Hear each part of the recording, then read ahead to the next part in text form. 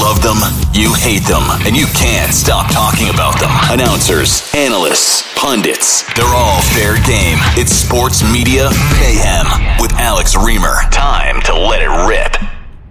Hello, everybody, and welcome into a fresh edition of the Sports Media Mayhem podcast here on this Monday. Yes, we're coming to you on a Monday, November 7th, Monday afternoon. As you finish up the first day of your work week, you got a fresh Sports Media Mayhem podcast in the bag.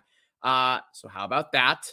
Now you must be thinking, wow, what extraordinary circumstances prompted me to record an edition of the show on a Monday? Well, it's because I think we just witnessed one of the worst, if not the worst, PR debacles in modern Boston sports history. And that's really the theme of today's show. Sports teams getting themselves into unnecessary PR nightmares. Last week, we spent some time talking about the Nets and their reported decision to hire Ime Udoka, who the Celtics, of course, suspended for 1 year. And then over the weekend, we learned that quote-unquote strong voices, whoever they are urging the Nets to not move forward with the Udoka signing. So it all ties in nicely here. And then coming up in a few minutes, I'm going to speak with John Guilfoyle, who is a PR crisis expert. He's head of J&G PR based out of Georgetown, Mass. They specialize in government and crisis work.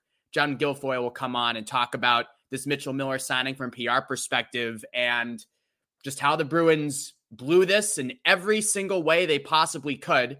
And if he were with the Bruins, how John Guilfoyle would advise them to move forward now. Because this, as I said, a complete debacle, a complete disaster. And for a lot of stories, there are two sides, shades of gray, but there's none of that here. The Boston Bruins just had one of the worst 72 hours a sports organization could ever withstand.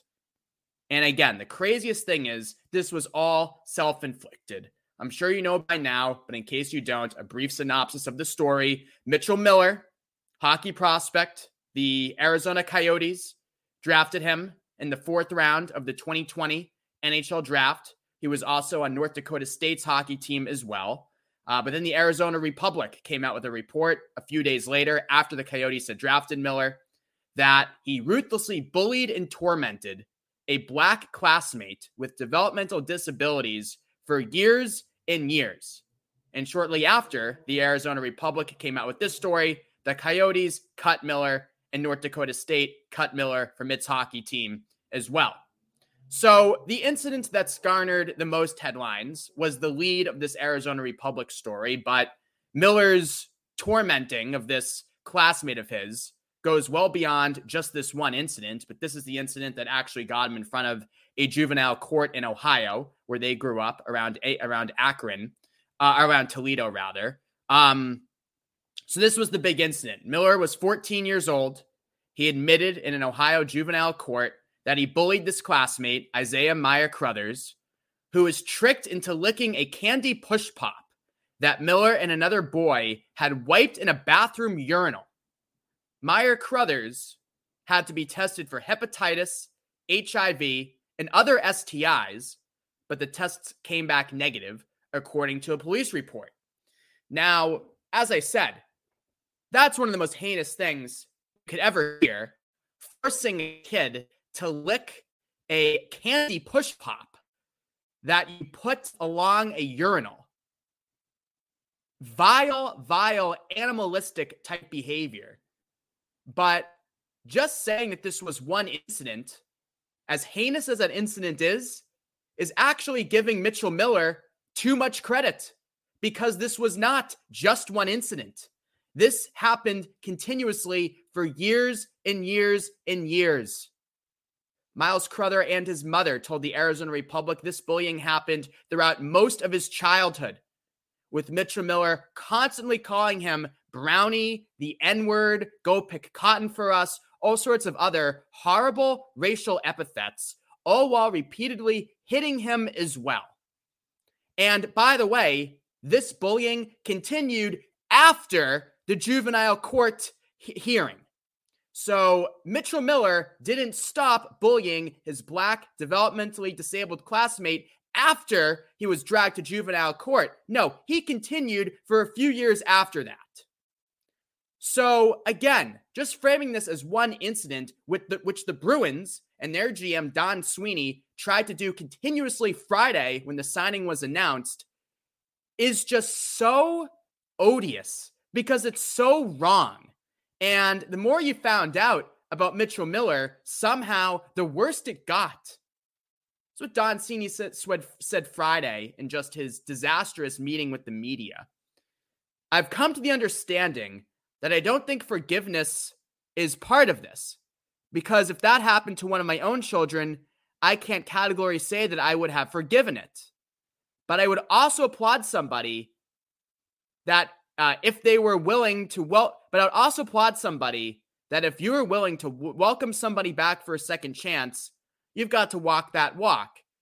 Kind of jumbled phrasing there, but basically Don Sweeney is saying, people deserve second chances and we're giving them a second chance now, and now it's time for him to walk that walk. But the fact of the matter is, Mitchell Miller, at 20 years old, is not deserving of a second chance right now. There was no contrition whatsoever here. How do I know that Mitchell Miller has felt no contrition towards his classmate?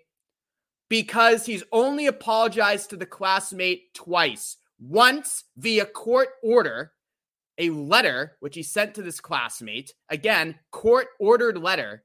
And then he sent Myers-Cruther a message on Instagram 2 weeks ago. Yes, Isaiah Myers-Cruther's mother said on Friday, she spoke with WBZ here in Boston, that Mitchell Miller only contacted her son 2 weeks ago and apologized via Instagram DM.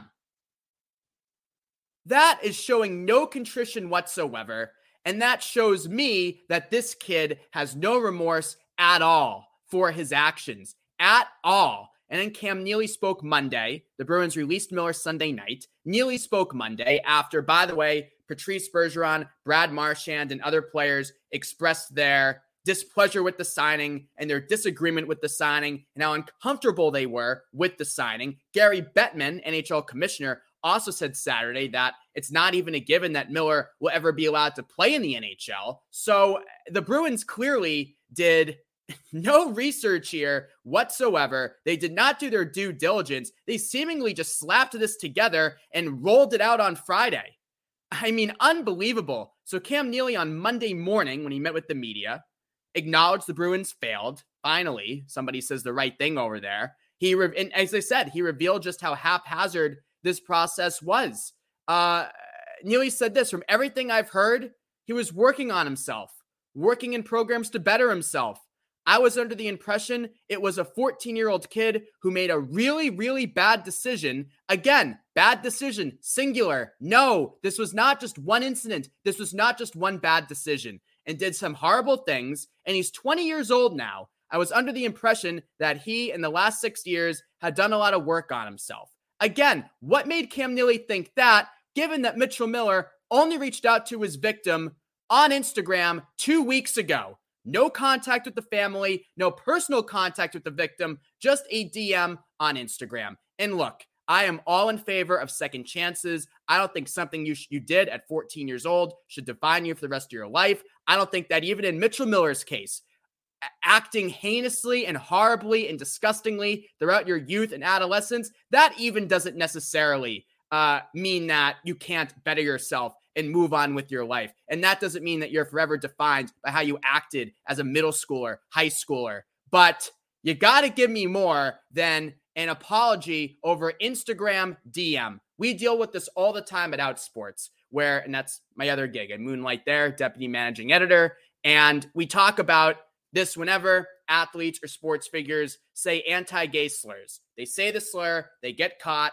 then usually comes the perfunctory apology. And my point on that always is, okay, you apologized, that's nice, but then what else are you doing? What are you doing to right this wrong? What are you doing to indicate that you have learned from this episode? What are you doing to try to educate yourself so this doesn't happen again?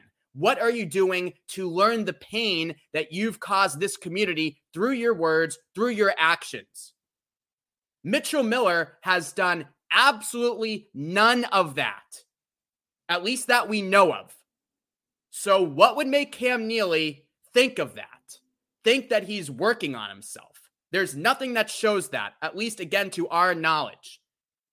Cam Neely said the Bruins decided to cut ties with Miller Sunday night based on new information. When asked what the new information was, Neely said the fact that the Bruins never reached out to the family of Meyer Crothers was, quote, concerning to him, and that it was, quote, absolutely a problem with the team's vetting process and internal discipline would be considered here. Man, I'd hope so. I mean, Cam Neely is the president of the Bruins organization. How did he not know that they didn't reach out to the victim's family? Neely revealed on Monday that the Bruins were working on Miller back in August. It is now early to mid-November. What were they doing for these 2+ months if they weren't speaking to the victim's family, if they weren't looking into Mitchell Miller and the fact that he hasn't really apologized? I mean, the fact that he apologized 2 weeks ago on Instagram shows that the Bruins, I think, just said, hey, apologize and let's try to move on here. Yeah, apologies mean more than just typing out a few words on Instagram. This is a gross signing. It exposes all the worst aspects of professional sports. It's befuddling. I mean, look, teams take on people with awful track records, criminal records in some cases, all the time. But it's rare that you have a team do it with a kid like Mitchell Miller, who, to call him a player is too kind, because he is the definition of a project. He is 20 years old. He has not played high-level hockey now for a couple of years. This is a project for the Bruins. Why did they think this was necessary? What a complete debacle. And the more the Bruins try to explain themselves, amazingly, the worse they look. The worse they look. So as I mentioned, John Guilfoyle, PR crisis management expert, joins me in a few minutes to break this down further.